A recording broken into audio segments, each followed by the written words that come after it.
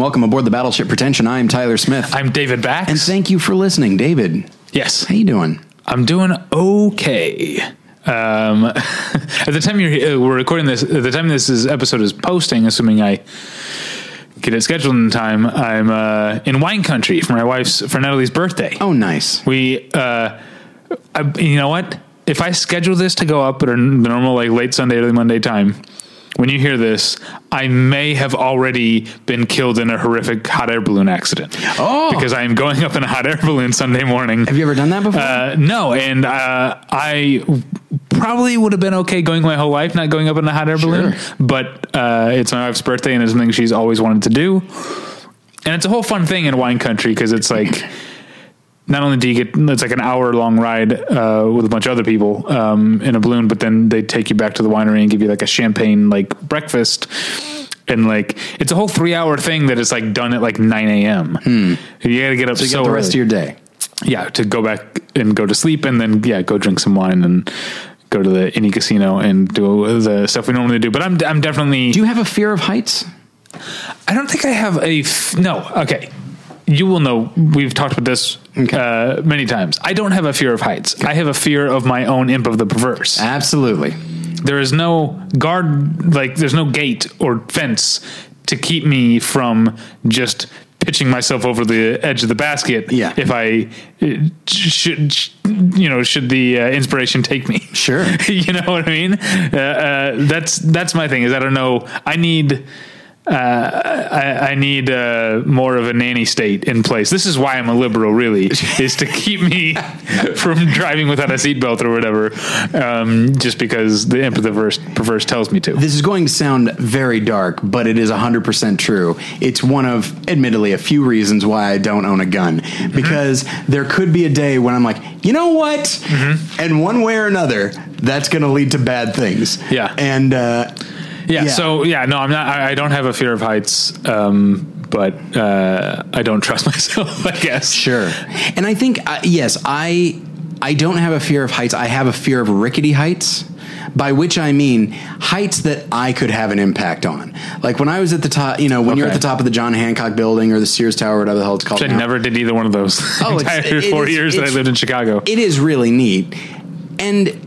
There are times when it's just like, oh my gosh, I'm really high up. It's like, yeah, but I'm in a building and I'm behind glass. Everything's going to be fine. Yeah. But if I'm at the top of if I'm on the third step of a ladder, I start to get freaked out because I can impact this. So it's an instance where, yes, I'm worried about me consciously doing something, but it's also I'm pretty incompetent in most things. I can absolutely topple this ladder by accident. And with the basket, I don't think I would have much impact on the hot air balloon. But there is the very fact that we're using the term basket feels wrong to me. Yeah. We're thousands of feet in the air in a basket. Yeah. It feels wrong. I'm imagining it was just wicker, just someone weaving it by hand. Anyway, but that's exciting. So that's what I'm doing this weekend. And obviously you will be orchestrating a listener meetup there in wine country. And I'll be in Temecula. I'm telling you this because it's already happened by hearing this. But it's only for 2 nights. We do this multiple times a year. We're rich now. I don't know if you knew that. I've gathered, yes. No, we're not, but that's another thing. And then we'll get, I know you had something you want to talk about, but, another thing, you and I were talking off mic about resolutions that, New Year's or otherwise, that I try to make. And one thing I've tried to do is try to do the opposite of what every other American does when it comes to how much money I make, which is to try to remember to compare myself to the people who have less, not the people who have more. Do you know what I mean? Yeah, absolutely. That's why I remember this was years ago, and I can't remember what newspaper it was, but there was some sort of study, or maybe it was just an editorial talking about how hard it is to convince people who make $350,000 a year or something that they're rich.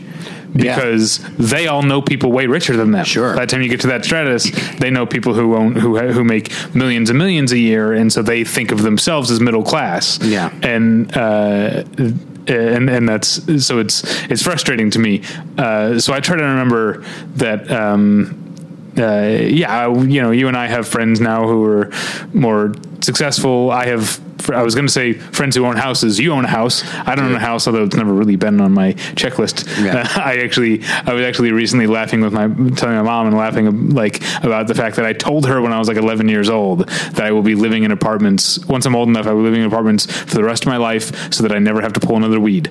Boy, I hear you.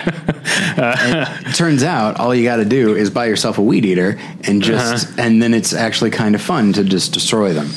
But you got to go back. Yeah. But thankfully, I'm not tired of it yet.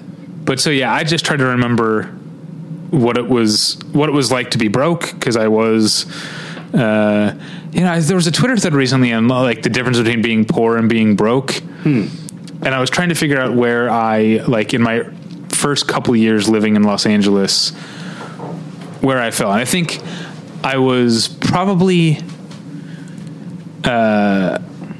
this woman's definition was that when you're broke, there's light at the end of the tunnel. When you're broke, it's I just have to make it until here. When you're poor, there is no light. Broke seems temporary. It could be a year, but yeah. And I guess I was somewhere in between in that, I often didn't have a light in the tunnel. Mm-hmm.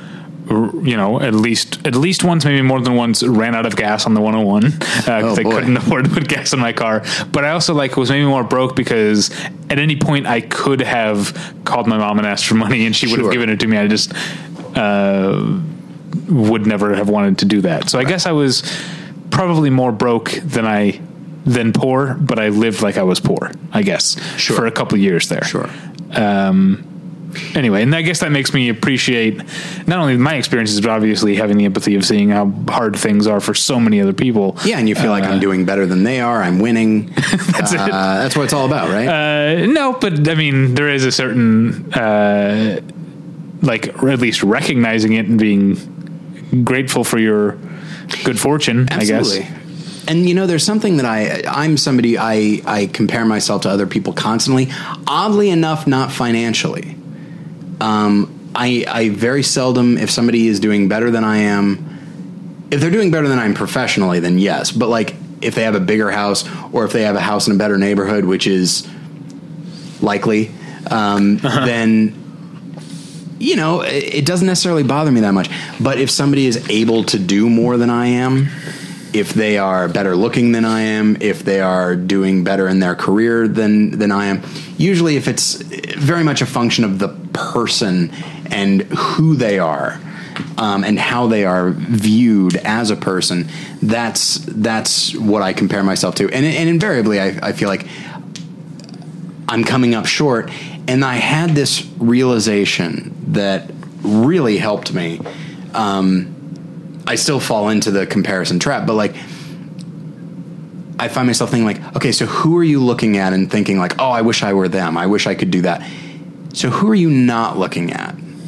Because while you are looking at the people that you wish you were and you're thinking oh, I'm coming up short. Mm-hmm. There is an implied, comparison where you're looking at the people, you're looking at other people and being well, I'm doing better than they are. Yeah.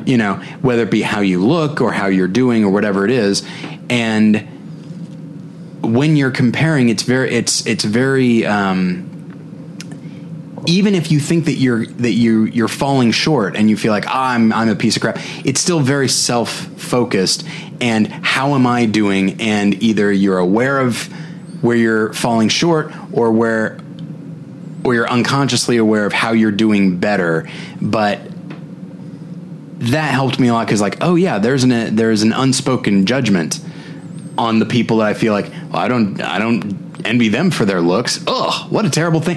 But that's not a thing you would ever think. Right. But it's definitely what's there. And so, I find that obviously I still have major comparison issues, but I try to compare myself to myself at this point. I try to think, one thing that I think about a lot is would 16-year-old David be happy if I told him if I went back and could show him this is what your life is now, would 16-year-old David be happy? And I think mostly yes. I think he'd probably think the way that I dress and the fact that I work in an office would be kind of a sellout thing. No question. But if I knew 17-year-old David, and no question. Yeah, but I also think if I told him like, hey, look, you've got a great apartment with an awesome wife that you love and no kids, and you also have gotten yourself to a place where you get to watch movies like for free or cheap, like all the time. You have constant access to brand new, awesome, good movies, and you get to go to film festivals. I think I'd probably be more happy with my life than not. I think I probably would as well, but it's one of those things that I don't know. I think there's good and bad in everybody's life, and I think you can choose. I don't think you have to choose to focus on one or the other. You can be aware of both, and like the 15 or 16-year-old me would be like, oh wow, you're married to I think a very beautiful woman who's really awesome, and you have a house and you're seeing movies, and for some reason you manage to finagle your way like to talking to large crowds, telling them their product is terrible, and they still love you for it somehow. That's really something. But it's like, but it'd be nice to have your dad around to see things and various other people that you've lost, and it's always going to be pluses and minuses. Yeah, I'm also conveniently forgetting, I think, that 16-year-old me was vegan and didn't drink, and would probably be very disappointed in some of the choices I've made since. See, I think 15-year-old me. Fun fact. Sorry, this one isn't fun. When I was young, I assumed I was going to be divorced. Like, I assumed I was going to get married, that I was going to screw it up and get divorced. Oh. Now, that's now still possible. Yeah. But I assumed that by 36, I would have been long divorced. Yeah. And then probably remarried, but certainly I would have screwed it up by 30. Funny. That reminds me, I remember talking about this with my therapist. We'll get to movies eventually. But I, like, as a kid, assumed that I would have kids when I got older, because that's just what everyone that I saw, like all the adults around me, got married and had kids. That's just assumed what and like, I think when I was a kid, I kind of like looked forward to like being, to having kids. And then I got to a point where it was like almost giving me anxiety, like the idea like, oh, I have to at some point have kids. And I think it was very freeing for me to realize like, no, I don't. Yeah. Yeah. And for me, it was the same way. I was like, this is going to kick in at some point, right? Because it really isn't. And then it finally did for me and Jen, like at the same time, which was kind of nice. And then it turns out we can't, which is a bummer. But we're working on other things. What? Wait, have you said that? You said you were in the adoption process on the podcast before, but that might have been a revelation to the podcast listener. Oh well, whatever. I didn't know if you were trying to like. Oh no, it's not. Okay. It's a sad thing. It's something that I think at some point I might have mentioned on More Than One Lesson. But it's a thing that's one thing that in the various classes we've taken. The idea of like whether it be like infertility or miscarriages or various other things. There's no real stigma to that. Nobody looks down on somebody for being unable to have a kid or a miscarriage or anything like that. But people still don't like to talk about it very much. And it's crazy. And especially, oh, good Lord, especially in the Christian community, if you say like, I can't have a kid, people will be like, oh, well, you know what? You can still do it. Like God can do amazing things. Like I agree. But I'm going to move on to this other thing now. Like and we didn't do in vitro or anything because that just feels like, first off, it's a lot of money. That's what I learned from the Tamara Jenkins film that played Sundance. It hasn't come out yet. It was amazing. It had Paul Giamatti and Catherine Hahn. Oh yes. Why am I thinking Private Life is what it's called? Yeah.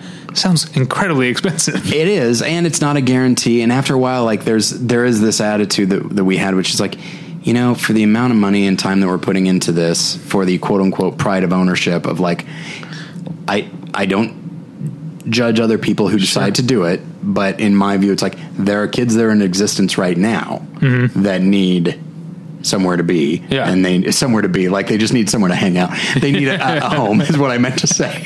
You need something to keep them busy. Just head on over to the Y.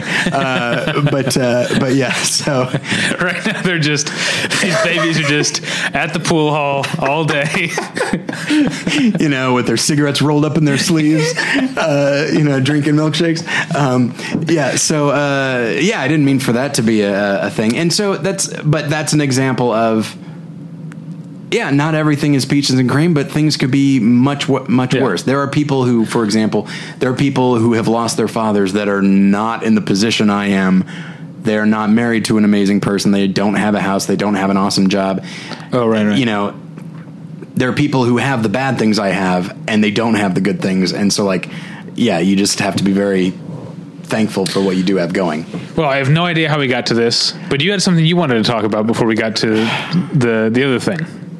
Okay, it's only been 16 minutes. I thought we were edging into 25-minute territory. All right, that's not terrible.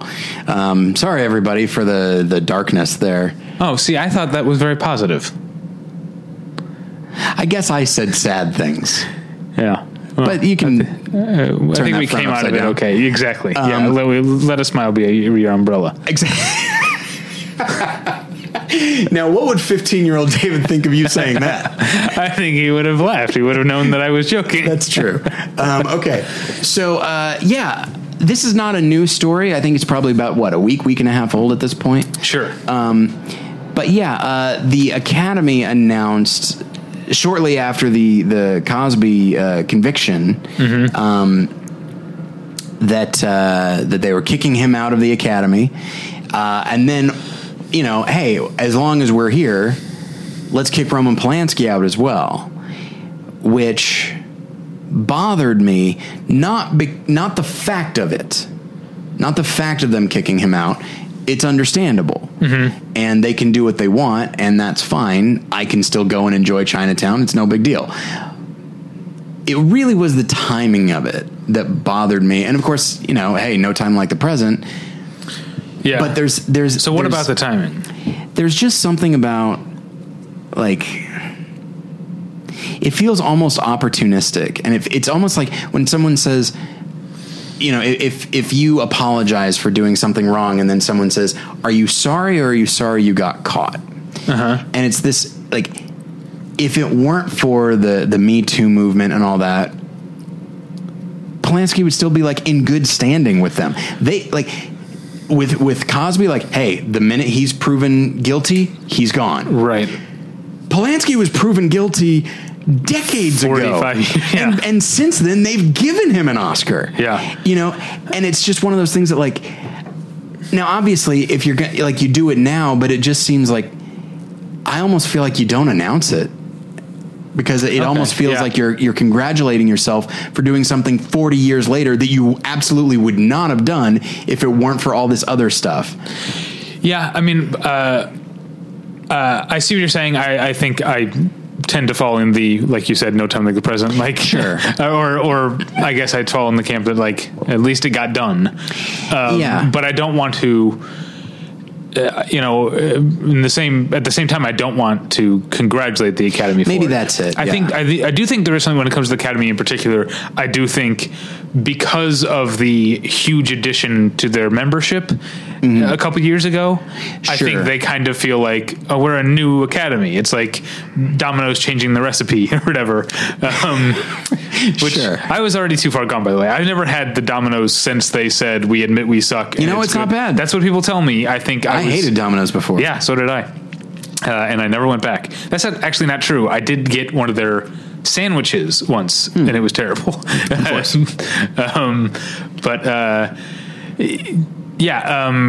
I was actually going to say something about the actual point that I was making. Oh, the new Academy and. So maybe there's a way to say, like, or at least maybe that's the excuse that they're using to the Academy as a collective thing, using to sleep better at night, is that, like, we're new now, you know, this is the new us. But I think you can, be happy that this happened while not applauding the academy as a whole. I think that's probably what it is ultimately for me. I'm reminded of my reaction. I know people had reactions all over the board. Going back to like what really kicked off the Me Too movement with Harvey Weinstein and what Quentin Tarantino said when he came forward, which is basically admitting he said something along the lines of like, I didn't know about all of this stuff, but I knew enough that I should have done more at the time. And I think I can, I think you can on the one hand say that's great. I think it's great and shows progress that a man in his position realizes that, but I'm not about to suddenly herald him as a hero of women's rights because he, ignored things. I mean, like when apparently Uma Thurman had to tell him the same story about Harvey Weinstein, like sexually assaulting her twice before he believed her, and they're like best friends. And so I honestly, it's a weird comparison, but it was the first thing I thought of, is that you can. Is the same reaction I had to Tarantino, which is like I said, this is good in the moment. It doesn't mean you get a pass on everything ever, or that this is something that you need to for doing essentially the bare minimum of what is the right thing, you're not going to get patted on the back. If they actually said, and this actually might be something that I might have a problem with, but if they said, we are rescinding our Best Director Oscar for The Pianist. Now, I might actually have a problem with that because, well, now it has to do with actual work. But if they said that, then it's like, okay, now they're actually they're full on acknowledging we did something wrong. We did a mistake. We made a mistake. This is something he never should have received because he never should have been able to make that movie. You know, if they said that, then it's like, okay, now they're actually trying to erase something. But now it's like, you know what? From now on, he's out. That just causes a headache, though. I know. Because there's always...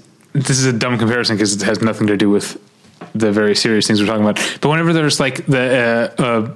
you don't think the Domino's comparison? No, that was very germane. Okay. This one, whenever there's like a college that violates like NCAA rules and they end up having like they vacate wins, I never get like, who cares? Like you can't, you're not actually going back in time and punishing them. Like, so their record's different, but like they still won. Do you know what I mean? It never, like, if they were to do that, it's like, okay, well then, so who won Best Director? Exactly. 2002? You're going to throw it to Rob Marshall? Nobody's happy about that. The ledger is all out of whack now.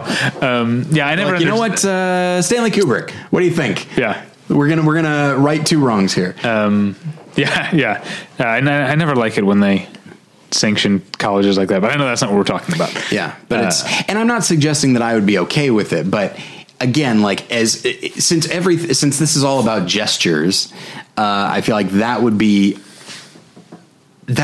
much more pointing the finger at themselves and the ways they have made mistakes. But again, I'm fine with like better late than never. And I have not run across I ran across a lot of it's about time. I didn't run across a lot of people being like, this is, hey, good for them. Right. You know? Yeah, that's good. That's good. So I think that's good, but it's definitely something that it's stuck in my craw, but not the fact of it. I really wouldn't be surprised if the dominant thinking among Academy members is what I described, which is that this is essentially a different Academy than that was. Yeah, I guess so. I hope so. But also I don't know if I do hope so, because that's sort of denying that you're a part of the legacy. That's like people, I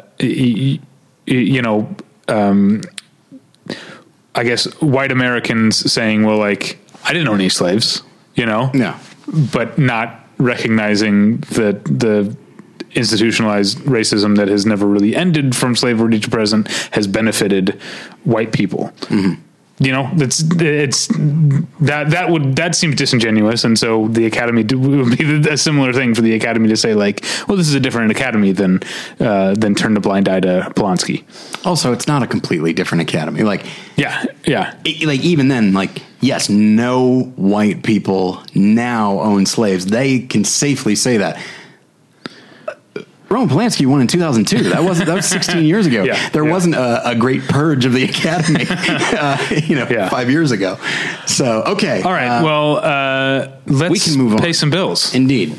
So this episode is brought to you by Mubi, a curated online cinema that brings its members a hand-picked selection of the best independent, international, and classic films. Every day, Mubi's curators introduce a new title, and you have 30 days to watch it. That means there's always 30 wonderful films to enjoy, all for only $8.99 a month. Plus, when you use their mobile apps, you can download films to watch offline. Currently available on Mubi is Andrea Arnold's Fish Tank, starring Michael Fassbender, and a stunning debut performance by Katie Jarvis. Now, David, you mentioned that you have not seen Fish Tank, correct? That is one I have not seen. I saw it a few years ago, and I really, really liked it. It reminds me, for reasons I can't even really put my finger on, it reminds me of the Florida Project, or I guess you could say the Florida Project reminds me of Fish Tank.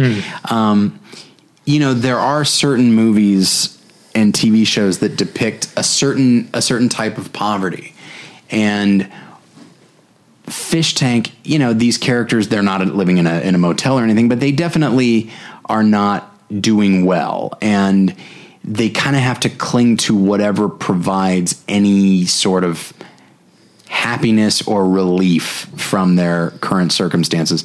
The characters in the Florida Project, the kids, they are young enough that they probably have some idea that things aren't great for them, but for the most part, they're just happy kids. Whereas the main character in Fish Tank, she's getting old enough to really know, like, okay, yeah, life isn't great, but it's it's shot in a very, very interesting, very, photorealistic kind of way. Great performances all around, and it's not an upbeat movie, as one might expect, but I do highly recommend it. So that, along with 29 other movies, are available at Mubi, and you can. There's a special offer for listeners of Battleship Pretension. You can try Mubi free for a month. Just go to Mubi.com. That's MUBI.com/Battleship to get your first month for free, or you can go to BattleshipPretension.com and click on the Mubi ad on the left-hand side of the page.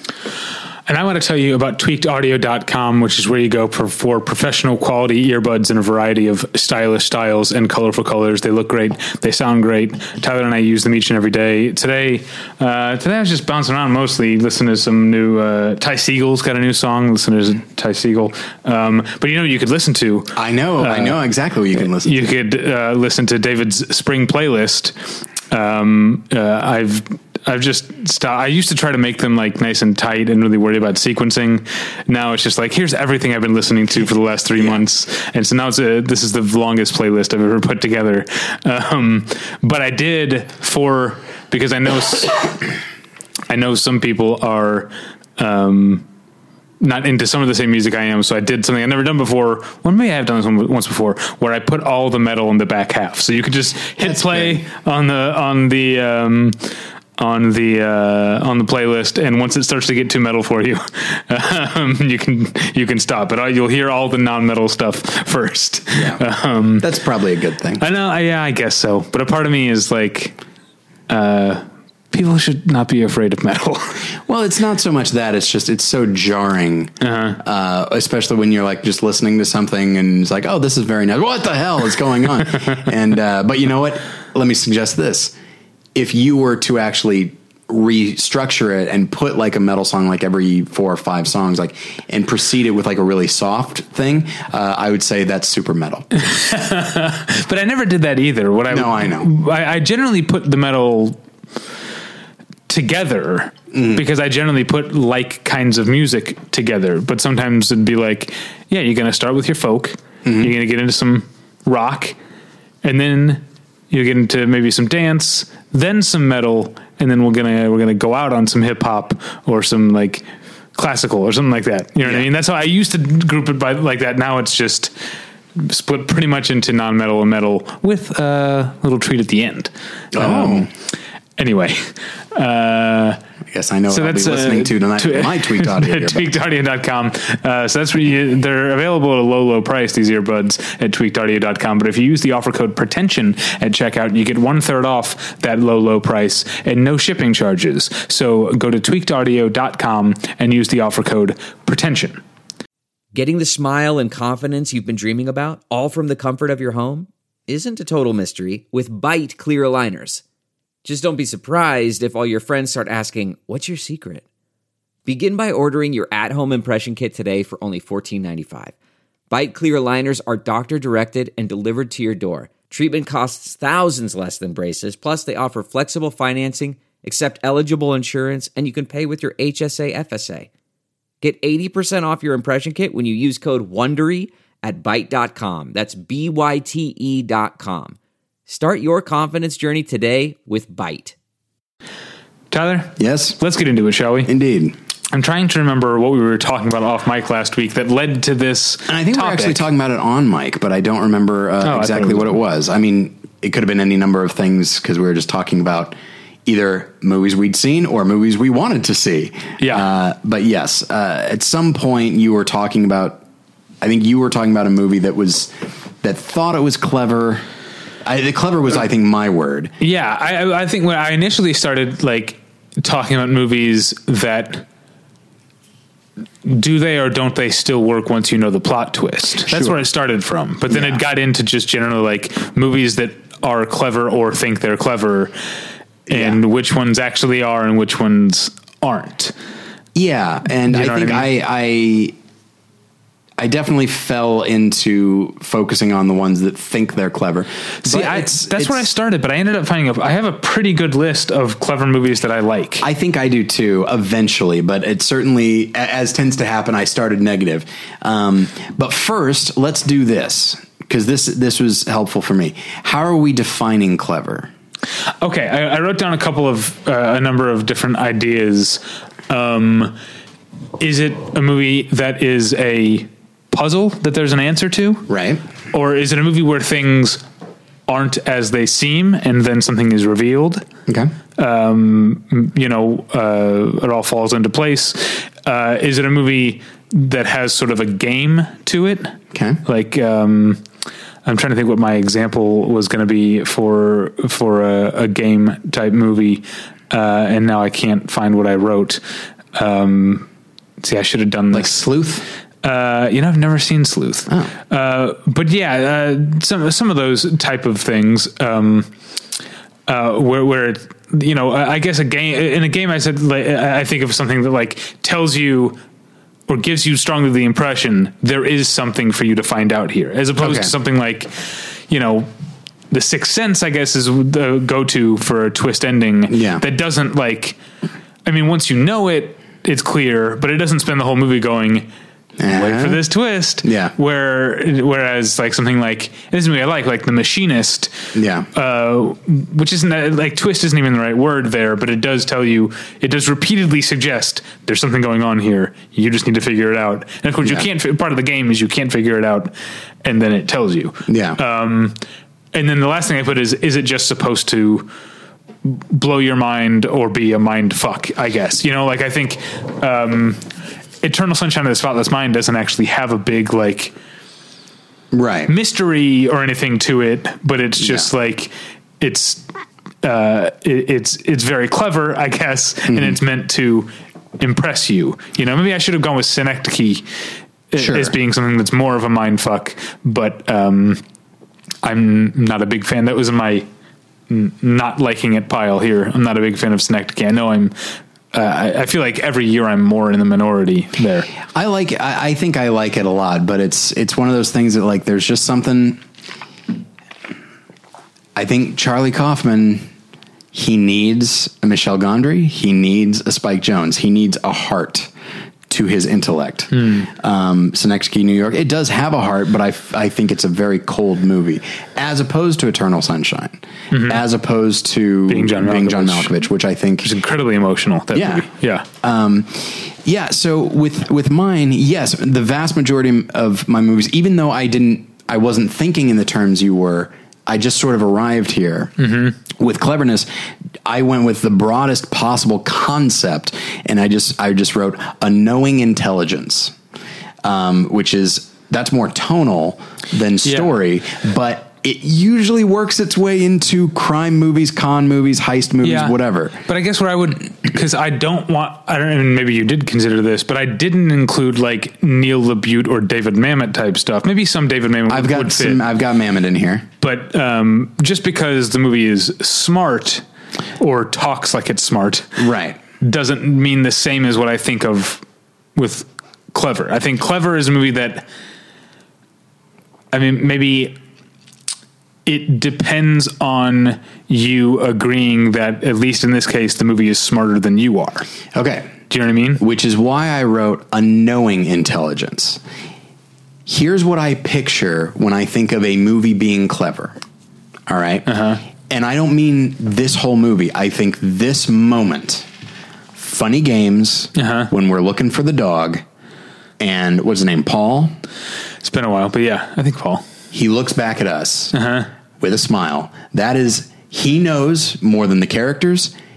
He knows more than us, but he's letting us in on it with a very knowing look. I see. And so I think the film, clever films usually have a certain wink to them. Yeah, they're aware of the audience. Yeah, it's either I'm letting you in, but when it comes right down to it, I know more than you do.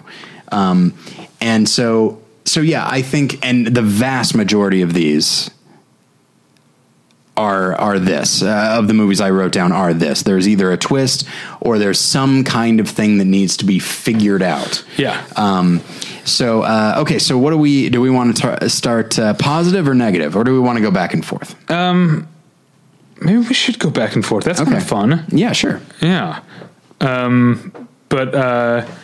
Okay. In no specific order, I'm not going to hit all of these because I wrote down a bunch, but, Memento is one that I still think is... Oh, sure. I still think of positively. We could go by director, actually, because Christopher Nolan shows up on both ends of my list. Interesting. More on the not, like, with Inception and Interstellar, are more on the think they're clever, but aren't. I think Inception... as we talked about before, Inception spends way too much time explaining itself to you. Yeah.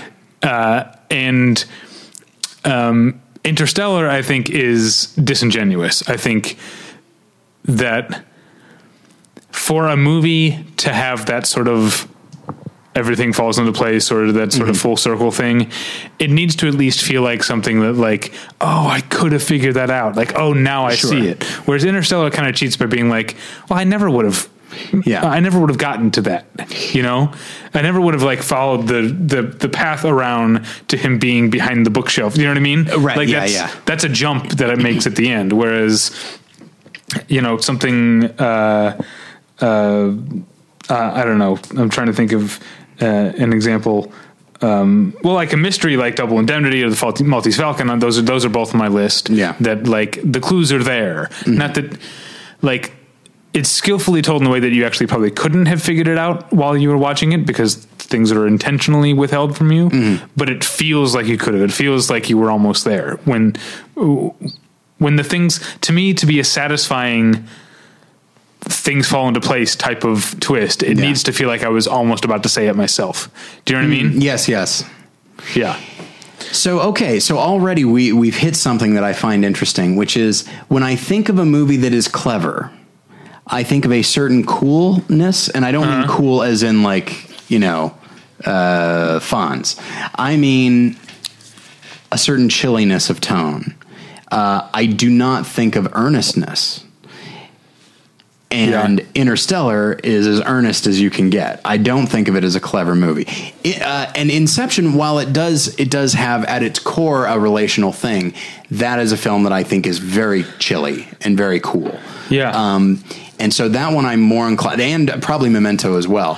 I'm inclined to say that those are more fit more into what we're talking about than Interstellar does. Partially because Interstellar is like, because there's a sci-fi element, but like you don't find characters like Matthew McConaughey in clever movies, like somebody who cries that much. I hate to put it that way. I see what you're saying. Yeah.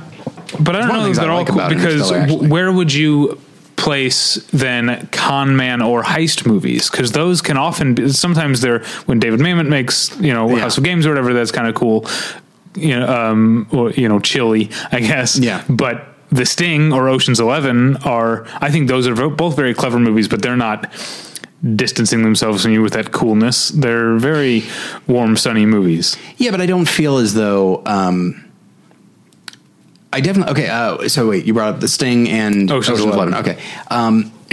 I do think that, there is those, I think, the filmmaking tone, specifically Ocean's 11, I think the way it's cut together and the way lines are delivered,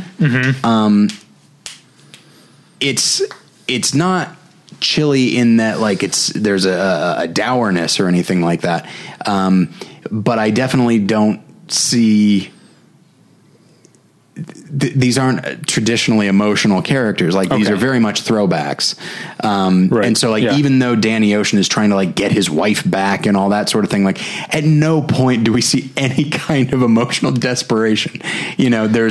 Characters are only ever, there's a little bit of concern if the plan's not going to go great, but that's basically it. And so I feel like, I would definitely count, Ocean's 11 as a clever movie, and just a good example of one, because I think in that case, I think it takes its cues from the characters, who by the nature of what they're doing, they have to be a step ahead of everybody else. Same with The Sting. But yeah, and I mean, both movies play the trick, which I like, of being very honest about the fact that the characters know more than the audience does. Yes. Which Logan Lucky did as well. And I don't think that's a cheat. I think that's a really fun way of telling a story, a really fun way of keeping the audience, as long as it doesn't go so far as to make them seem like they have superpowers, the characters. Right. As long as when things do fall into place, you realize how it makes sense, at least within the world of the movie. There is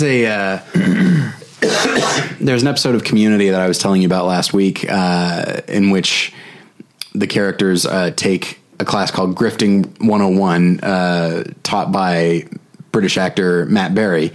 And when the characters are trying to figure out how to grift him, because it turns out his whole class is a grift, they decide, they turn to the character who knows a lot about movies. They're like, how did they do it in The Sting? It's like, well, you had...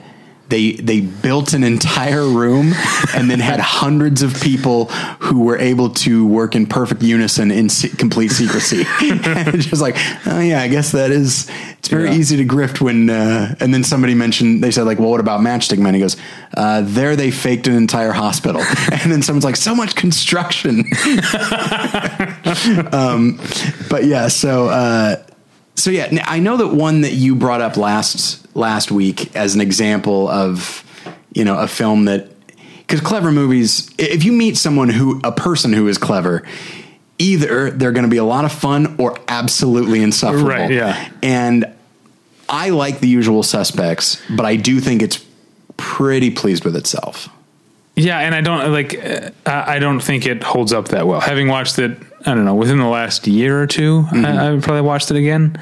I mean, I still think I like a lot of the things that Bryan Singer does with the camera. Yeah. I think the ensemble's doing good work too. Yeah, but as far as plotting, it just doesn't hold up to me once you know. Yeah, it becomes fun to watch the characters interact, but at the same time, like it's just robbed of. Yeah.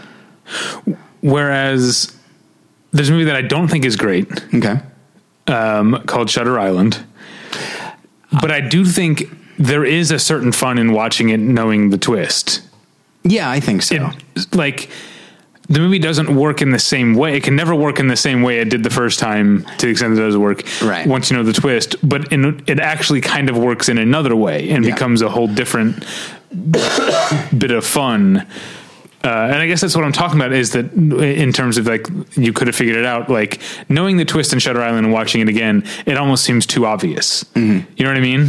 Yes. You know, like when characters are referencing what we now know is Mark Ruffalo's character and he's right there, it seems like, how did I not get that the first time? Yeah. It's that, which I still put that one on my bad list because I don't like the movie overall, but I don't know if I do think it works in a way. I think it works, actually. I like it a lot more the second time I saw it than the first, partially because you get to see it with these new glasses on. Yeah. But also I think that's when I think of I compare that movie to Inception quite a bit, not merely because of the presence of DiCaprio, but also like having lost his wife, you know, and just at its core, there's a similar thing. But I feel like, you know, the scenes in Shutter Island that deal with that, I feel like are a lot more emotional and a lot more sincere and a lot more tragic than in Inception. And so I think there's a lot of big melodramatic bombast in Shutter Island that I have come to really love and embrace, even though, I don't think it's a film that I love. I love that score. I forget that Scorsese directed it, but when you watch like Cape Fear, it's like, no, of course he did. Yeah, and I love Cape Fear. I know some people think of that as lesser Scorsese, but I have always thought it was a blast. So Usual Suspects is a thumbs down for me. For you. Now, sorry, I know I'm dominating. But, that's fine. I'm probably covering some of the ones that are on your list anyway. Undoubtedly. But speaking of Christopher Nolan being on both sides of my list, someone who's pretty evenly balanced out. Look, if you go down here and look at my negative list, you've got Fight Club and you've got The Game. Mm-hmm. But if you go up to my positive list, you've got Seven and you've got Gone Girl. Mm-hmm. David Fincher, sometimes it works and sometimes it doesn't. But I know a lot of people like The Game more than I do. I certainly do. But it definitely has that pleased with itself thing to me. I think it does. So much of this in looking at this, I found whether these movies work for me or not is so reliant on the performances, particularly the lead performances. And Michael Douglas in The Game is great. Like he commits 100%, and at no point is he winking. Like he's constantly trying to figure it out, as opposed to ever going with the flow or thinking he has it figured out. Like it's a very sincere performance in the midst of a film that is, yes, very manipulative. But let me put this out there. When I was thinking of cleverness as a tone, mm-hmm. one thing that I forgot to write it here, but one thing that I came to is the 90s. Yeah. I feel like there's a lot of cleverness in the 90s. Yeah, I mean, we mentioned Usual Suspects. Yeah. And I mentioned Seven, which I don't know, would you consider, I mean, Seven has a big reveal, everything falls into place type of ending. So to me, it counts. But I don't know if you consider it. Yeah, there's a whole new, for those who listen to the Movie Journal, there's a whole new sound going on outside Tyler's home. I have no idea what that is. There's a banshee outside. Sorry, everybody. They can't hear it. Yeah, I can't figure out what that would be. Like a generator? Maybe. Someone running a generator? You know what happened actually a few days ago? There was a fire across the street, like an actual fire. And so there have been all kinds of as like opposed weird, to... I mean, like it wasn't like a little brush fire or something like this. This was a fire in somebody's apartment, right. you know? And so there have been all manner of weird sounds as people have been cleaning up and reassessing. So maybe it has to do with that. I don't know. It seems a little bit late at night for that. Or it could just be somebody, wailing. I don't know. But I think it's a bit of machinery. Yeah, if someone's been wailing this long, they should try out for American Idol because that's a lot of vocal stamina. Because I do, and I feel like this is the next big thing. Just stained wailing. But yeah, and so what are you laughing at? Are you just imagining? I'm just picturing that. Yeah. So yeah, Seven. I don't know if I would consider it clever. it almost feels like it belongs in a genre of its own, because it's a cop drama, it's a horror film, but it definitely, it feels like Brad Pitt shows up in a lot of these. I feel like his tone, he has a really good, clever tone, for good or ill. You know what Seven is? What's that? It's almost like, well, no, I guess this is more Fight Club, but when making my list of bad movies, I kept thinking about Adaptation and Nicolas Cage's brother's script. Oh, sure. The 3 or whatever it's called. Yeah. It's so many of these are that, whereas 7 kind of fits into that. At least in the sense that it's a violent, like, serial killer thing that has a reveal about who the serial killer is and his connection to Brad Pitt, by which I mean that he killed his wife. Yes. But here's how you can tell it's a clever movie, because for most of the movie, John Doe does not have the upper hand. But then at one point, John Doe gains the upper hand. Oh, man. And Morgan Freeman... How do we find that out? Well, Morgan Freeman says John Doe has the upper hand. I wish I could do a Morgan Freeman impression, because it's the cadence is very. I think that's it's a tough line to sell. Yeah, but it's rough when you know Morgan Freeman's cadence. I think John Doe has the upper hand. Yeah, like now I sound like a 1940s like announcer or something. Yeah, do you know like the tired wired meme on Twitter? Like, this thing's old, this thing's new and cool. No. What's in the box? Tired. John Doe has the upper hand. Wired.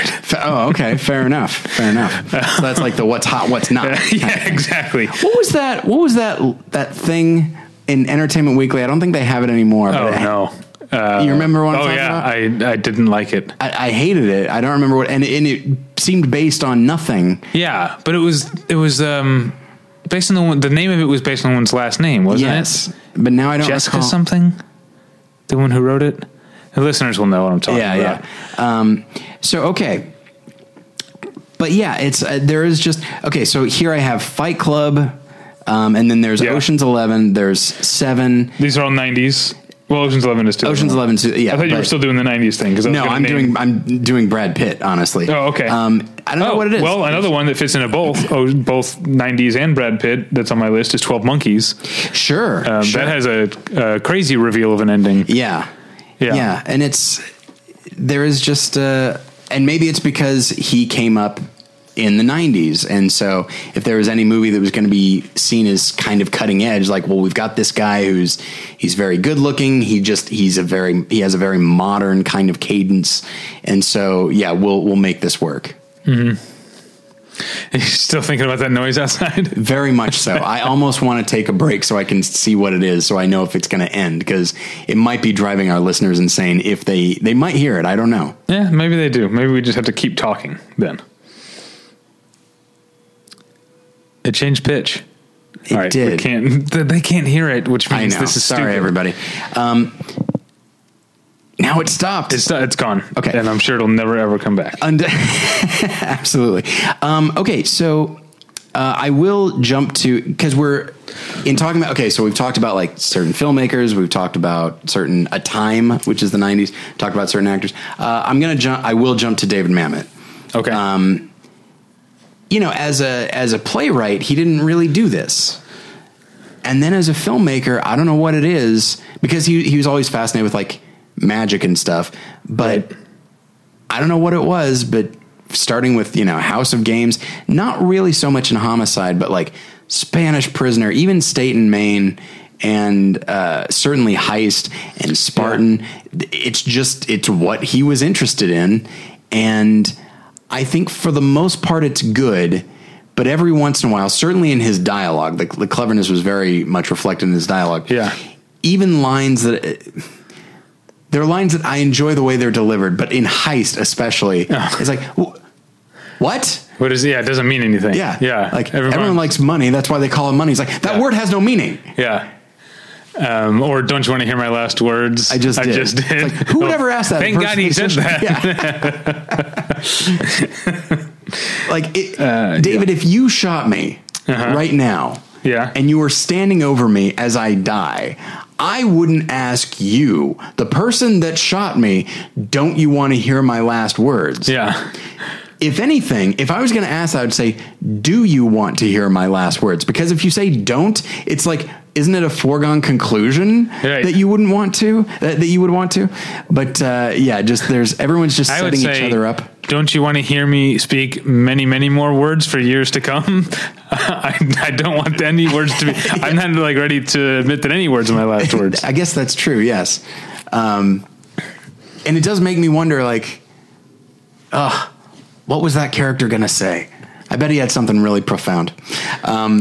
But yeah, so, and then, do you like all of these clever Mamet movies? Well, I've never loved, House of Games. I think we've talked about, you and I did an episode of Criterion Cast many, many years ago, with Moises, where we did, it was the rare, or at least rare at the time, Criterion Cast double feature, where we talked about House of Games and Homicide, which I had at that point never seen. I watched Homicide for the podcast, and I think Homicide is to this day my favorite David Mamet movie as a director, at least. I don't know. Spartan's up there. I like Spartan a lot. I do. Yeah. Spartan's number 2. Then Red Belt. No, I don't like Red Belt. What else? Anyway, House of Games, I think part of it that is that there are certain actors who I think get too hemmed in by David Mamet's dialogue, and I think is it Lindsay Krause? Lindsay Krause. I think she's one of them. I think her performance comes off, or the character comes off as way more sealed off than she should be, because she's supposed to be vulnerable. She's supposed to have been charmed by this, and I don't buy at any point that anyone has gotten through to her, because her dialogue and her performance is way too mannered. There comes a moment where you feel as though she is starting to get into this and kind of playing a character, like, oh, this is how these people talk. I will try that as well. But even then, it doesn't, like, on one hand it's mannered, but it's also kind of flat. Mm-hmm. And it doesn't help that she is surrounded by Mamet veterans who know how to do his dialogue, including Joe Mantegna, who I think delivers it wonderfully. I think I think that goes to what I was saying, though. Like, if you have a bad lead performance in these movies, that they probably won't work. There's a lot I love about House of Games. I love the story. I think the script is solid, and I like a lot of the performances, but it is hard to embrace because of Lindsay Krause, who's been good in other things. Mm-hmm. Yeah. She's been good doing Mamet dialogue in The Verdict, but he didn't direct it. Oh, right. Yeah. Yeah, she is good in that. Who else? Any other filmmakers we can talk about that come up more than once here? I mean, Hitchcock. I feel like there's, I think there's a lot of cleverness in Rope. Some people don't like it. Some people do. I think I do. I like Rope. But the cleverness part of it, which is like trying to give the impression of the one take. Oh, sure. Thing. Yeah. A lot of people don't like that. I don't mind that. That's one, like, he would often try things, I think, and I give him credit. Obviously, like some magnanimity, like I give Alfred Hitchcock credit. Yeah, obviously. But he tried things. He was willing to experiment with the camera sometimes. And I think, to me, that one works, even though I'm not fooled by. I know exactly where the cuts are. But then there's he's suddenly there. The camera's very interested in this person's back. Yeah. But then there's another one in one of my least favorite Alfred Hitchcock movies. At least it's been forever since I've seen it. I have your copy because I've been meaning to rewatch it for a long time. A year and a half. You've had it for a while. Yeah, I need to watch it. But The Birds I've never really liked, and there's a part in The Birds with the gas on fire, where the camera, because of the gas, the fire is like moving toward a car, I guess, and it's going to explode, or is it a gas station? Yeah, that's right.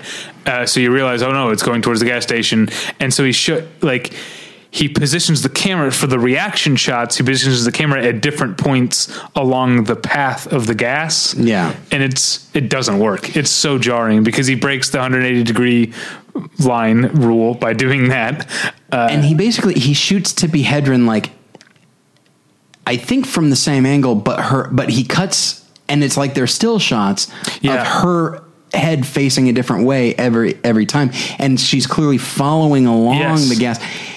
And I get it. Yeah. I get what he's trying to do. It doesn't work. It's jarring as hell. Yeah. It seems like something very much out of like 1920s Russia when they were experimenting with editing. And it's just smack dab in the middle of this film that he clearly wanted to be seen as kind of naturalistic. That's why there's no music there. Right. Yeah. And so, it really doesn't work. But there are a couple, I don't want to rag on, obviously. One of the great things about Hitchcock is that I don't think he invented the idea of the MacGuffin, but he popularized that term. And that's sort of to go back to the magic thing with David Mamet, that misdirection, or, saying, this thing is important, but it's not, it's just the thing that allows everything else to happen. So that's great. But I also want to talk about a couple of Hitchcock things that don't work. Okay. You and I are in agreement that the very end of Psycho with the over explanation is annoying. Yes.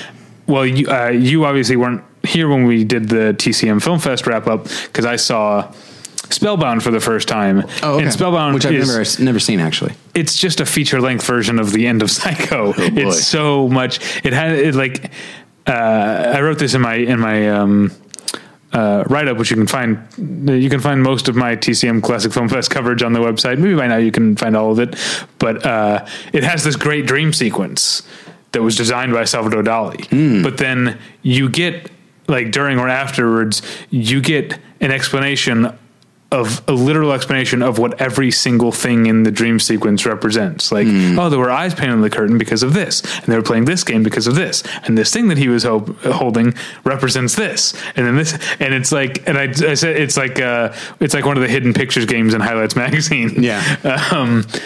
I'm glad we brought up Hitchcock on this episode. One of the kings of this to talk, so I could talk about issues that I don't like. But then stuff like North by Northwest is very clever. Again, there's a situation where The Lady Vanishes is one, which I've never seen that one. I've heard I would love it. It's great and very funny. And I think Notorious. I do think that, again, I think there are certain actors that can play this type of clever very well, and I think Cary Grant is one of them. So when you get stuff like Notorious or North by Northwest, there's this charm, but also a devilish kind of charm that I think he pulls off very well, and it works. And it makes his character somehow is like, oh, he's the lead and he's likable, and yet somehow he's an absolute cad, and I don't like him at the same time. Which I'd say is kind of characteristic of a clever person. So let's see. I do think, speaking of older directors, I do think there's a certain cleverness to Orson Welles. Another guy who is fascinated by magic. It's more tomfoolery. Inside joke. That's fun. But I think of all of his films, I definitely think F for Fake is the one that is the cleverest in the most self-conscious way. Yeah. And I say that in a good way, but it's like... And it's probably my second favorite of his. I think it goes... Amberson's, F for Fake, then Kane for me, for my favorite Orson Welles movies. Then maybe Touch of Evil. I really like Othello, though. That's up there. You've not seen Chimes at Midnight. I haven't seen Chimes at Midnight. Boy, yeah, so good. You'd love it. Okay, maybe and that'll be the next one on the list. What else? I've seen Mr. Arcadon. I've seen The Stranger, which I think is kind of underrated. Yeah, Macbeth. I've never seen his Macbeth. I have it. I can lend you all of these things. There's of course. Oh hell, Lady from Shanghai. Oh yeah, that's a good one, and that's one. Well, that fits this. That one fits, especially in the sense that that movie almost outsmarted me. I think I told the story because I saw it with my wife in Mexico, actually in Merida, Mexico. They were showing it, and we went to a screening of it. And on the walk, we were walking to a bar afterwards, and we were like, "What happened there?" And we kind of talked it out, and Okay, I think I understand what happened in Lady from Shanghai, but it doesn't really matter. It's like The Big Sleep, I guess. I absolutely at my talk at the Christian Film Fest recently, I got to tell that fun story from The Big Sleep and talk about how, like, film noir story is important, but it's not the only thing. It's really just an excuse to hang like all this style on these characters and this type of dialogue on. Yeah. Would you say Billy Wilder, by and large, is a clever director? I don't know. Is he ever trying to outsmart? Like, I feel like he sometimes maybe. I think Witness for the Prosecution. You know, I haven't seen that in so long. I remember liking it a lot. I mean, it's based on an Agatha Christie novel, so of course there's going to be an element there. And I think they showed it at TCM Fest this year. I didn't go because I try to always just see new stuff that's new to me at TCM Fest, including one that I should have put on this list, The Taking of Pelham 123 I saw, which is a very clever movie. It is. In a way that you don't expect. And I'm repeating myself because Scott and Julie and I talked about this, but what I love about Taking Pelham 123 is that them getting the money, the ransom, is only like half of the story, and the second half is how are they going to get out of the tunnel, and it's another one where they know more than you do. They obviously have a plan. That's a really, really good movie.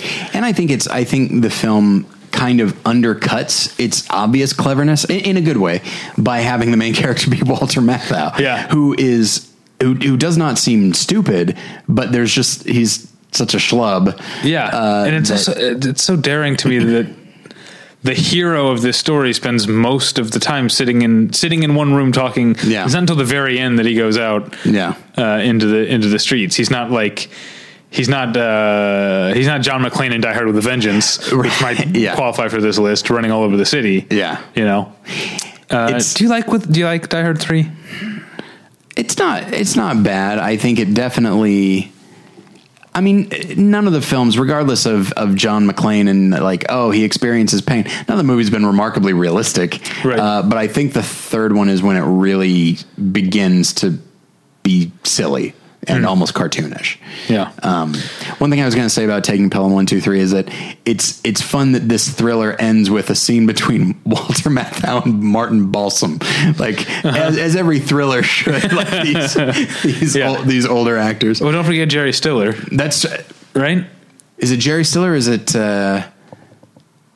Isn't it Jerry Stiller who goes with him to the apartment at the end? I think so. Yes. Yeah, I'm pretty sure it is. It's not. You're thinking it's not Dick O'Neill. No, because he's not a cop. He's right. I think it's Jerry Stiller. Yes. So okay. Bouncing around. So again, most of these are thrillers, but I think there are also movies that again take their clever tone from their main characters, and I think All About Eve, which is have you seen All About Eve? Nope. Oh my gosh. You would love it as a theater person. Oh, right. And as somebody who just adores that old timey kind of dialogue. And it's fucking George Sanders being the most George Sanders you've ever heard. And so, and his character is just, it's right up there with like, Sweet Smell of Success, just that level of acid, in what he says. And yet it's so clever and so witty, and there's no real, there's manipulation and stuff, but there's no real like twists or reveals.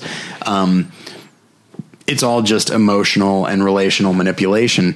But it's written so beautifully, and like so it beat Sunset Boulevard for Best Picture.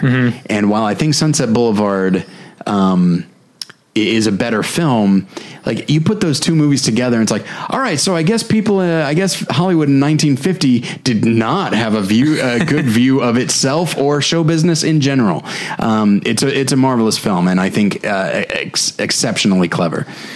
Well, I like that we're talking about stuff that we're focusing on the positive. That's good. Staying positive, keeping it posy. Here's one though that I put on my positive list because it's such a good movie. but I also think it kind of belongs on the negative list because I don't think it works when you know the twist. Okay. And I don't think you've ever seen it. Old Boy. I have not. And you still don't know what the twist. Don't. I'm very excited. But at this point, like, I know, you're living on borrowed time. You just go ahead and watch it. Yeah. Sort of Damocles is just hanging over me. Yeah. Because I remember being blown away by it the first time I saw it. And then the second time, and it's still, it's still Park Chan-wook. It's still well made and it moves along very nicely. But I did find myself kind of, I don't know, twiddling my thumbs a little bit for parts of the first one, because there are whole scenes that are just like either boring or just plain off-putting once you know what the twist is. Interesting. So are there any other movies that I know that we're not necessarily talking exclusively about twists? I think have we done an episode about twists? I don't know if we did. But are there any movies like that like, oh, this is a perfectly fine movie, and then the twist is it either completely ruins it or in retrospect it ruins it? Well, for me, the aforementioned Matchstick Men, I hate the reveal so much. Sure. Because it just seems to completely obliterate the character work that was done. Yeah. And maybe if I watched it again, I'd have it, I think about that sometimes. Like, there was a movie on the recent Movie Journal that I said bad things about. Also, someone near me in the screening room had really bad BO. And I'm wondering, like, maybe I would have liked the movie better if I didn't, like, spend the whole time, with my hand over my face. So maybe Matchstick Men, I was just in a bad mood, and maybe that twist would work for me now. But I hated it at the time. Really hated it. Yeah, I know that the film The Illusionist, I didn't necessarily hate that twist. I saw the animated movie, The Illusionist. Oh, yes. No, that's what I'm talking about. No, who's it? Is it Neil Berger? Is that the name of it? Yeah, the guy who made Limitless, right? Yes. And I remember I liked The Illusionist for the most part, and then it has a twist, except... And maybe this counts, like, as the bad kind of clever. It has this twist, and the film really seems to think, yeah, can you fucking believe it? It's like, yeah, everything about this movie telegraphs this twist from the beginning. You really thought we weren't going to predict this? It's I don't know. But again, it's a good movie, and the twist is merely fun. The twist is fine. The twist makes perfect sense within the reality of the movie.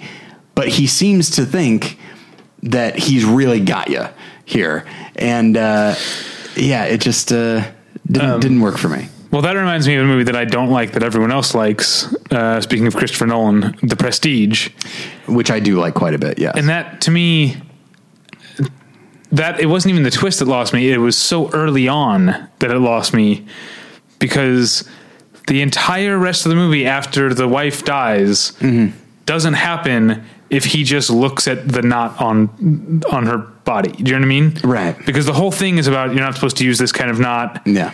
Did he use that kind of knot, or what happened? If he looks, why wouldn't he, after having multiple conversations about what kind of knot to use, and then your wife dies because presumably he used the wrong knot, you're not going to check and see what kind of knot he used? It bugged me. I couldn't get into the entire movie except for when David Bowie was in it, because the whole thing depends on, I guess it's Hugh Jackman not doing what he would do. Yeah, what any person would do in that situation. I think after a certain point, the character even says, like, he doesn't care about his wife. He just cares about hurting the other person. So, like, after a certain point, it's like, okay, well, now it's not about his wife. But for a while it was. Yeah. And I still like The Prestige, and I still like I love the character work, and I think Hugh Jackman's doing really great work, and I think visually it's good. But yeah, it's hinged on somebody not doing what anybody in the world would do. Yeah, it really bugged me. It's thing number one you would do. Yeah. Let's talk, okay, as long as we're being mean, Okay. A couple others. Here's a movie that I think is actually a good movie, but the clever part of it I hate and doesn't work is Looper. We've talked about how much of the time travel stuff is. I mean, I try to give some of a pass to time travel, but no. Which clever part bothers you? Just the idea that someone can chop off someone's leg in another time and then they immediately lose their leg. No, they never would have had it. Right. It's so stupid. It's something that bothered me about the movie Frequency. Yeah, but Frequency is on my positive list because I liked Frequency. But it's the same thing. Like a character is going to like hurt somebody. That's right. And then he gets his hand blown off or something and his hand is gone. And it's like, yes, but he would have never had that hand, and he would not have seen, I'm going to hit him with my stump as a viable option. Yeah, that's true. If anything, it'd be cool if he suddenly had a hook hand. And it's like, oh no, it's still bad. But yeah. Wouldn't that be cool? That would be cool. And yeah, I remember liking the movie because I just like the father-son dynamic. I like the actors. Yeah. The problem with that thing in Looper, because yes, I absolutely agree with you, is that sequence is so good. Right, it's cool. And like nightmarish. But I remember do you remember our friend from back in Springfield, Missouri, our friend Keith? Mm-hmm. I remember he pointed out once, like, how crazy is it that, like, of all the time travel movies, the one that makes the most sense is Bill and Ted's Excellent Adventure. Yeah. Even though it kind of doesn't too, because, like, wouldn't you have read in history books about the time that a phone booth showed up and stole Billy the Kid in the middle of a bar fight? Like, wouldn't that have, like, eventually? But maybe you can say, like, maybe they said, it's like, that doesn't really fit into the mythology. Let's just leave that out. Yeah, but in terms of the whole, like, the way they get, because all the historical figures get arrested at the mall, and the way they get them out is so clever. I don't remember how they get them out. Basically, they say, they say, all right, when we're done here, we have to go back, take the phone booth, go back 2 days, steal your dad's keys, hide them behind this sign, and then they'll be here when we get here. And then they just look behind the sign and it's like, hey, well, I guess we remember to do it. Yeah. And they do it that way. I don't know entirely if that works. I don't think it works. But it's a paradox where it would have had to have always happened. Yeah. Yeah. But there's a lot of that to Bill and Ted. I think there's some sort of destiny to them. The thing I like about Looper, from a time travel standpoint, is that it suggests that there's one time when it had to have gone this way. And all that really needs to change is a person's awareness. And then they can change that, as opposed to, which is to say, the character kills the older version of himself and then just continues and lives a good life, but he knows it's coming. And that knowledge of that, now, of course, one could say, well, he would always have that knowledge of it. But, as long as a character knows that time travel is possible and decides he's going to change, then he can. But as long as as opposed to like Harry Potter, we never see what it would have been otherwise. And then someone makes a decision to go back in time. Like the circle happens immediately. Which I guess is how it would happen. I don't know. I think probably the one that does it best is Futurama, where Fry goes back and becomes his own grandpa, because he does have a grandpa who impregnated his grandmother, and then he goes back in time, accidentally kills his grandfather, but that's the thing. He should have had sex with his grandmother first and then killed his grandfather. Okay. That's what should have happened, but whatever. Let's talk about some more bad ones. Okay. I don't know. Where do you stand on Identity? It's ridiculous and stupid. But I view it as an exercise in just tone and mood, and it's got a good cast. It's got a great cast. Yeah, it is a fun movie, but in terms of, but is it clever? No, it's pretty stupid. It thinks it's very clever. Very clever indeed. Yes, but no. Well, this brings me to the worst of these. Okay. Or at least the worst that I've seen, which is the John Woo, Philip K. Dick movie Paycheck, which I've not seen. Well, all right. I know I've talked about this a million times. I think you have. And is my favorite thing. Is this the question mark thing? Yeah. Ben Affleck leaves clues for himself because Ben Affleck plays a character who does questionable things in terms of corporate espionage, and then has his memory erased so that he can't testify. I don't know. So whatever. He doesn't know what he did, and he's not a liability, I guess, to the companies whose information he had. But one time he leaves himself some clues. He goes to the hotel room afterwards. He's like, I'm an little envelope full of clues. Let me see what I got here. And he lays them out on the bed, all the clues in the shape of a question mark. I've not seen Paycheck. I feel like I need to see it just so I can see this thing. That is so That is so stupid. Yeah. Yeah. That's the opposite of clever. Yeah. What else? The number 23. I don't remember that well. I didn't see it. Didn't care for it. I'm not a fan of Enemy. Some people, I know a lot of people are. Yeah. Do we consider that clever? I don't think it's trying to be. Yeah, but I don't know. I think there is, I don't know.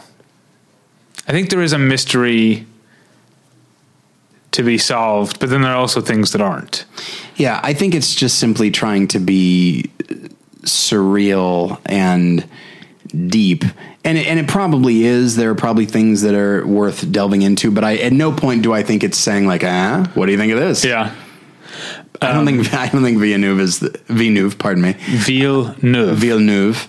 I don't think he's actually a clever filmmaker. I think he's way too dour for that. But yeah, I'll take his last couple of movies over a lot of faux clever movies. Sure. All right, we should probably wrap up here. But there's a couple. Here's something. Okay. Oh, I remember when I thought of movies that are a game.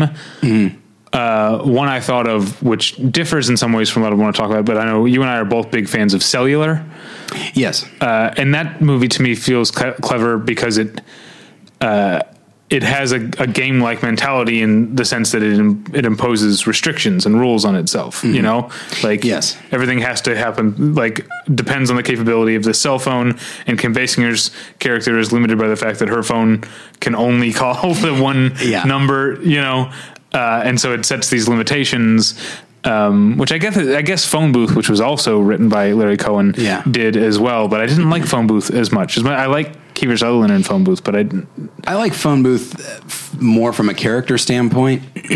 But I think as far as thrillers go, Cellular is just it's pure popcorn, but it's so much fun. It's just so functional and great. And I'm also just a big fan of Kim Basinger being in movies, which it seems like. I don't know, just there's so many.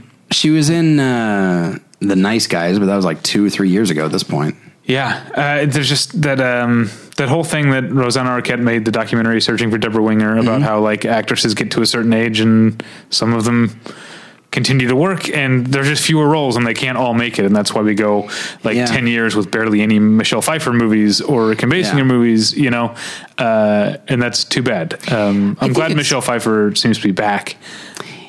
Yeah, between like Mother and Murder on the Orient Express, and she had that HBO thing with Robert De Niro about Bernie Madoff. I forget what it was called.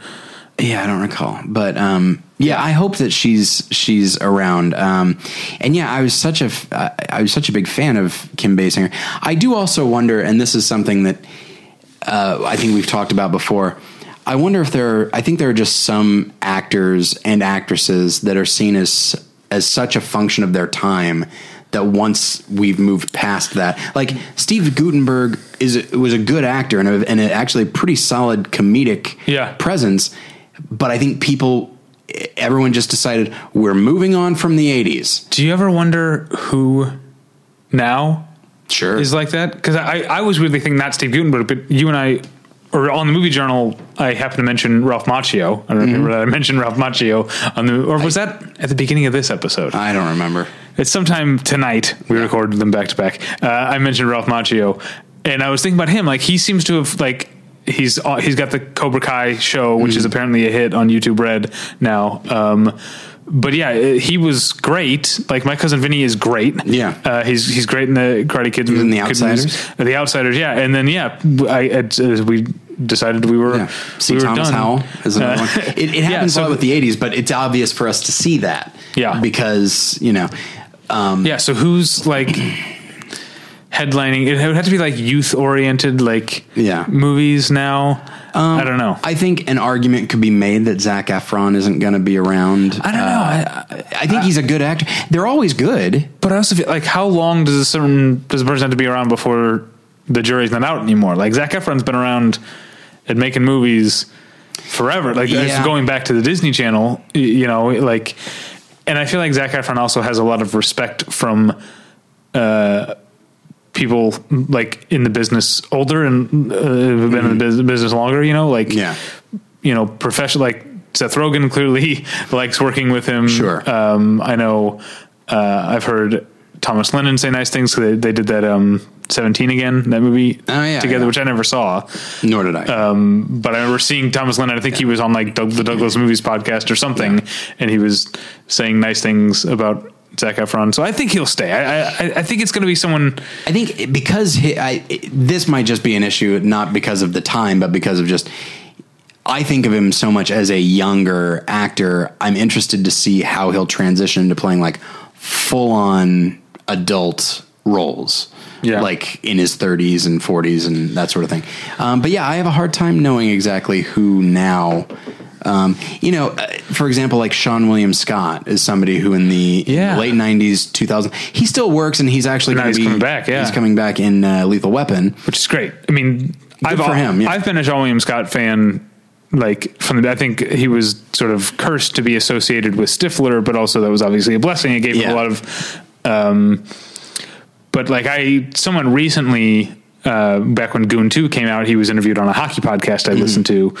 And he was kind of talking how strange it was when the first Goon came out to be in a movie that critics liked. Like he had sort of like, in a way, like been made peace with and resigned himself to the fact that, which it sounds like he didn't say it this way. That's why I phrased it, because it sounds entitled to say he's resigning himself to the fact that he's in movies that people love. Yeah. People love him, but it just seemed like he was always going to play some variation on Stifler, even when he's in something great like Role Models. Yeah. Which actually was a critically pretty well received movie. So I poke a hole in Sean William Scott's argument there. Yeah. He's still playing the Stifler type. Even in The Rundown, it's kind of no question. It's very Stifler based. Yeah. Dude, Where's My Car, which I think is an underrated movie. Perhaps there's something to explore more in another episode, and maybe devote an entire episode to it. But okay, I've got things I need to get to. Okay, yeah, go ahead. Here's one that came when I was. This is almost going to be off topic, but it came up when I was looking for things to talk about in the movie on the podcast. More than one person talked about The Life of Pi as being this kind of movie. And here's what I'm going to say that I've been saying for 6 years now? Is that 2012? Yeah. 6 years now I've been saying, if you see Life of Pi, and I guess minor spoilers for Life of Pi. If you see Life of Pi and you hear him tell the second version of the story at the end, the shorter version of the story, if you automatically assume that that's the real version of the story, I feel terrible for you. I feel like you don't have any imagination, you don't have any appreciation of beauty, and maybe you don't dream when you go to sleep. I don't know. Like, I've been hearing people say that since the movie came out. Like, well, then it's really heartbreaking when he tells the real version of the story. It's like, no, nothing in the movie. Nothing in the movie instructs you that is the real version. He only refers to it as another version. The thing that is sad is that the other characters in the movie are more willing to believe the second version. That's what's sad. It's not sad because that's the real version. To me, because Life of Pi was on my top 10, maybe my top 5 list of movies that year. I think it's wonderful. I think it's one of Ang Lee's best movies. I love it so much. And when people have that cynical interpretation of it, it really, like, I'm not even mad at them. It really does break my heart.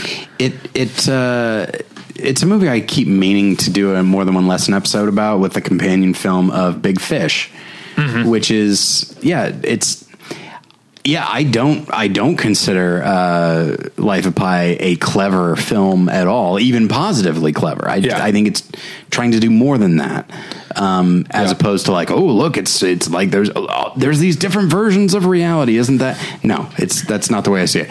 But it does bring this up. Would you consider Rashomon clever? I don't think so. Okay. Because I feel like, no, it's been a long time, but one of the traits that I talked about is the, like, everything falls into place. Sure. And the thing about Rashomon is that it doesn't. Yeah. Like, any one of those versions of the story probably have some truth in them. Right. You know what I mean? Yes. So it's more about the not knowing than it is telling you the whole movie. There's an answer here, and then giving it to you at the end. Right. Which is not, I don't want to say that makes it a lesser movie. A lot of these movies we're talking about that do that are great, but I don't think that that's what Rashomon is. Okay. Do you have anything else? I have a couple. Okay. I would say, I think for a number of reasons, maybe mostly positive, but maybe a little bit negative. I'd say Kiss Kiss Bang Bang is a clever movie on, again, every single level. Shane Black, I think, is good at that sort of thing. In that there are reveals, but also just you have characters that are kind of aware of things. I think actually in many ways Kiss Kiss Bang Bang is a nice precursor to the Deadpool films, in that the character is constantly referring to the fact that he's telling you a story and will go back and retell it. But I do think a film that is just an absolute delight to watch, and I think fits this description, is The Conversation. Which does have not so much a twist as I guess it's a twist, but it's definitely a reveal. And but also like just throughout, because we're dealing with people that perpetually know more than everybody else around them because they have access to this technology. They're always hearing things that other people aren't hearing. You're dealing with clever people in a clever industry, and the film is all about a guy who was outfoxed, and it's and seems oddly at peace with it by the end of it. It's or I don't know, at least resigned to it. Man, what a wonderful movie. So there was a whole subcategory I was going to go into that doesn't really count, that are more, because I used the term mindfuck earlier. Okay. These are more mindfuck movies than they are clever. Barton Fink, Mulholland Drive, Don't Look Now kind of straddles the line. Okay. Solaris, Eyes Wide Shut. Sure. You know, like, I was going to bring those up as sort of like, these aren't what we're talking about, but they have some of the DNA. Yes, I think so. But yeah, they almost want to take cleverness to an existential level. Right, yeah. I agree. And then I was also, when I mentioned Old Boy earlier, I was going to use to get into a number of foreign films we didn't talk about, but Hero is one that has it's Hero, I think is remembered as this sort of like grand, rainbow colored like epic, but it does have like a twist or a reveal. Yeah, that's true. That's a pretty big deal, and I think works very well. That's a movie that I feel like was like all anyone talked about for months when it came out, and now I feel like no one talks about Hero anymore. Let me suggest, going back to what we were talking about before, maybe Jet Li is somebody that had a moment for several years, at least in this country, for several years, and then just went away. Yeah, I guess that's true. But that's not uncommon for like martial arts stars. I think the Skin I Live In is a very twisty Hitchcockian type of thing. But in true Almodovar fashion, I'm going to say an even more perverse version of Hitchcock, because Hitchcock can be pretty perverse himself. Yes. But Almodovar doesn't, work that much in subtext. That's true. Yeah. That's not a complaint. I really love Pedro Almodovar. And actually, and Bad Education, I think is speaking of Hitchcockian stuff, but that one I think has a cleverness to it. And I think there's a bit of mindfuckery to it. And then there's an Argentinian film that I don't think you've seen, and no, I'm not talking about Secret in Their Eyes, because I've never seen Secret in Their Eyes. I only saw, The Secret in Their Eyes is the Argentinian one. Secret in Their Eyes is the dull as dishwater American one that I saw, and then got a flat tire on the way home. And got a flat tire on the freeway. And I was like, shit, I better get off. And like got most of the way down the off ramp and realized my car's not going to go. I'm going to fuck up my car if I keep trying to drive.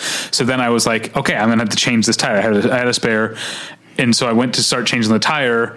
I'm on an incline and like I'm halfway up, like jacking up the thing, and the jack just goes crunch, just like break. The car just like slides forward like a half a foot. The jack breaks, and so I have to call AAA to come put on the spare tire that I have right in front of me, but I have no way of doing it.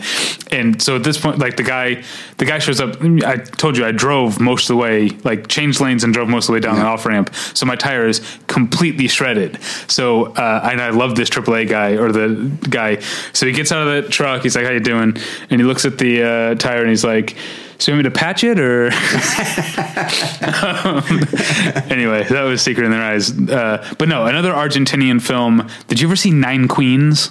No, I heard great things about it. It's so good. They remade it in America, which I never saw, with John C. Reilly. I think it was called Criminal. Oh yeah. I didn't see it either. Yeah, I didn't see that. I don't remember hearing much about it, but Nine Queens is so great. And it has a sort of Hitchcockian MacGuffin type thing. The Nine Queens refers to like a rare stamp thing that everyone's after. It doesn't matter. It's just, a series of double crosses. It's a very, very cool movie.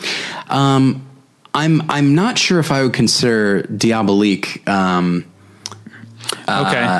a clever film, because I think it deals a lot in like horror stuff, and horror films can be clever, certainly, but the others maybe. Right? You think so? Maybe. The Others fits the bill in the sense that it is telling you something's going on here. There is a mystery to be solved here, and then it has a reveal at the end. When I think of clever movies, I think of movies that could very easily, you could fit a nice baseline in. And I feel like The Others would not work. Okay. I think, I think that's your definition is more limited than mine. No, I know. Yeah. But Diabolique, have you ever seen it? Yeah. I've seen it once a long time ago. It's and I have the DVD, not because I think Criterion have they upgraded that to Blu-ray? I don't think so. Oh, so it's still just a DVD? Okay. So yeah, I have the DVD, the Criterion DVD. And that's a movie, like, that's one of those movies on the short list of things that I'm often thinking, I should rewatch that. Then when it comes time to rewatch something, I grab something I've seen 8 times already. Yeah. It's a really great movie. And there's definitely this fascinating twist at the end. I'm not sure if I would consider it a clever film, mostly because because it has a mystery. It has a mystery. So to me, if you have a mystery, you're already one step away from clever. So you brought up Barton Fink as a mindfuck movie. It seems like there should be more Coen brothers on this list, right? Yeah, but also I think that to a certain extent, because we talked way back at the beginning of the episode, or beginning of this conversation, part of the episode, about what you call the knowing intelligence and what I called an awareness of the audience. Mm-hmm. And I think the Coen brothers are aware of the audience, but often I feel like they don't care what the audience thinks. I think that's definitely true. You know what I mean? So like there's something to a lot of these movies that is toying with the audience, that's drawing them in, that's playing them along, dragging them along. And I don't think the Coen brothers are particularly interested in doing that with their audience. I think probably the closest one is Blood Simple, which, makes sense. Speaking of Diabolique, I feel like it owes a fair amount to that. Yeah. But yeah, even stuff like, even stuff like Man Who Wasn't There or Intolerable Cruelty or Big Lebowski, things that have like a mystery or a con element, I don't get this vibe from them really at all. Which is interesting. Yeah. Cause that's kind of what I'm going with Barton Fink, is that it has a reveal. It's like, but it's not like, you're not hitting yourself in the forehead going, oh, of course. Right. Karl Munt is Satan. Yeah.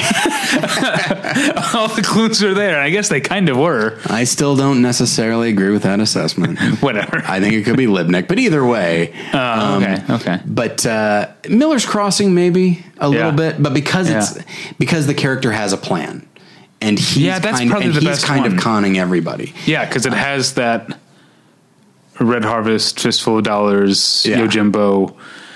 Yeah, it's got all. Miller's Crossing. Is there a fifth? There's Last Man Standing, the Bruce Willis movie. I never saw that one. It's not very good. Okay. And I remember but I feel like there should be like a whole festival of that, because those are like Yojimbo, Fistful of Dollars, Miller's Crossing, and I guess Red Harvest is a novel. Right. But there should be a whole like festival of those kind of. I guess I just named it triple feature because Red Harvest is a novel. Go. That's good. Do a night of movies that wouldn't exist without Red Harvest and yet don't. Although Miller's Crossing also owes as much, if not more, to The Glass Key. Okay. I don't know about that one. It's great. It's really great. But yeah. So I'm trying to think of. I don't think there are any other. I think we've covered everything on mine. What about yours? Do you have anything negative? Any more negative ones? Sure. I mean, nothing. I guess A Beautiful Mind is a negative one for me. I didn't care much for Split. There's a lot. There's a lot I like about Split. I'm not sure. There's a lot of, I think on their own, the scenes individually are fantastically well directed. It just doesn't add up to anything for me. You know what? Maybe I think there are clever elements, and I think maybe the fact that there's anything clever about the film is to its detriment, because we're dealing with some pretty rough stuff here. But all right, what else is on here? A History of Violence. Because that has in a negative way? No. Sorry, I'm back in the positive way. Okay. History of Violence in the sense that it has the question of who he is. That's true. Yeah. It's actually two questions, because the question is, who is this, and the other question is, does he know who he is, or is he pretending not to? Yeah. Do you know what I mean? Yeah, I have a hard time seeing that film as clever, even though there are plenty of reveals, and and it's toying with, the characters with what we know and what he knows, and we're not 100% sure. I think I'll allow it, but I'm okay. Reluctant. What about Training Day? I don't think so. That has a lot of the elements, in the sense that Denzel's character is setting things up the whole day. So many of the things that we maybe don't at the time don't realize are part of his plan. Yeah. Become apparent once we realize what his plan is. But there's also you're obviously allowed a number of contrivances when you're making a clever movie. Sure. But the whole, the girl that Ethan Hawke saved from being raped happens to be Cliff Curtis's niece. Yeah. Right? That's Los Angeles is a big city. That's that is a little bit of it's a big suspension of disbelief for me. It works I'm willing to suspend my disbelief because I really like that movie. I'll allow it once in a movie because things happen. It's weird. But I guess there is only that one. What was that? Training Day doesn't have any other big asks. I don't think so. I would say I don't consider it Training Day 1 because there's a reveal, but it's just a reveal of corruption. It's a reveal of a character's nature. But no, because also the reveal that all these things, it's been a while since the big one is making him smoke PCP, right? Because he's setting it up, and the whole all the introducing him to Scott Glenn's character earlier. Is it clever if it's the villain doing it, and the lead is 100% in the dark? But do we know that he's that much of a villain? Yes.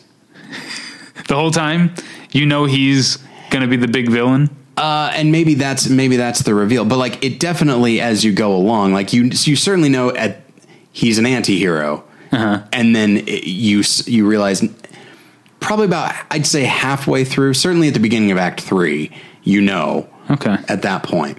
But nonetheless, whether he's a villain or not, he's not actually the lead. Ethan Hawke is the lead, regardless of what the Academy says.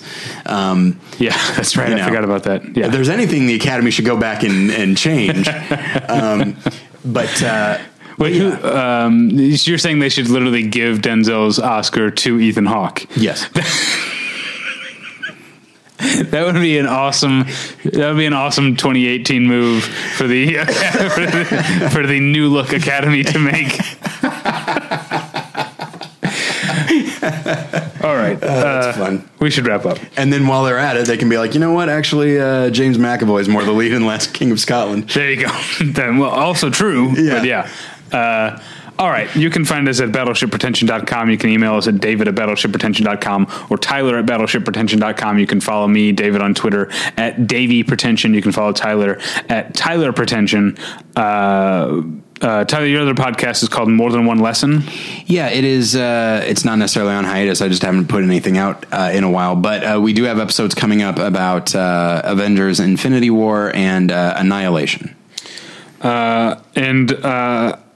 I don't have another podcast anymore, but we do have this website called battleshippretension.com, and you can find all sorts of stuff there.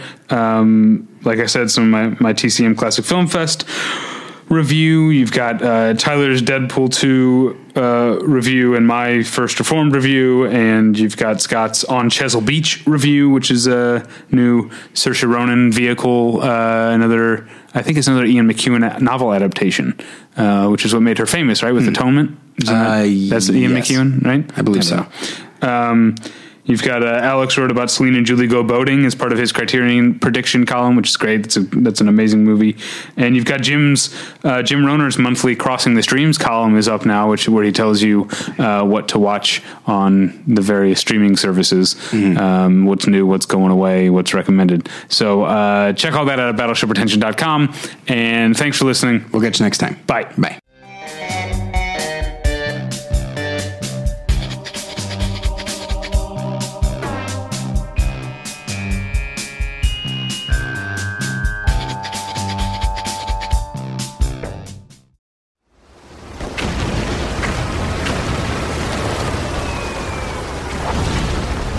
This program is a proud member of the Battleship Pretension Fleet.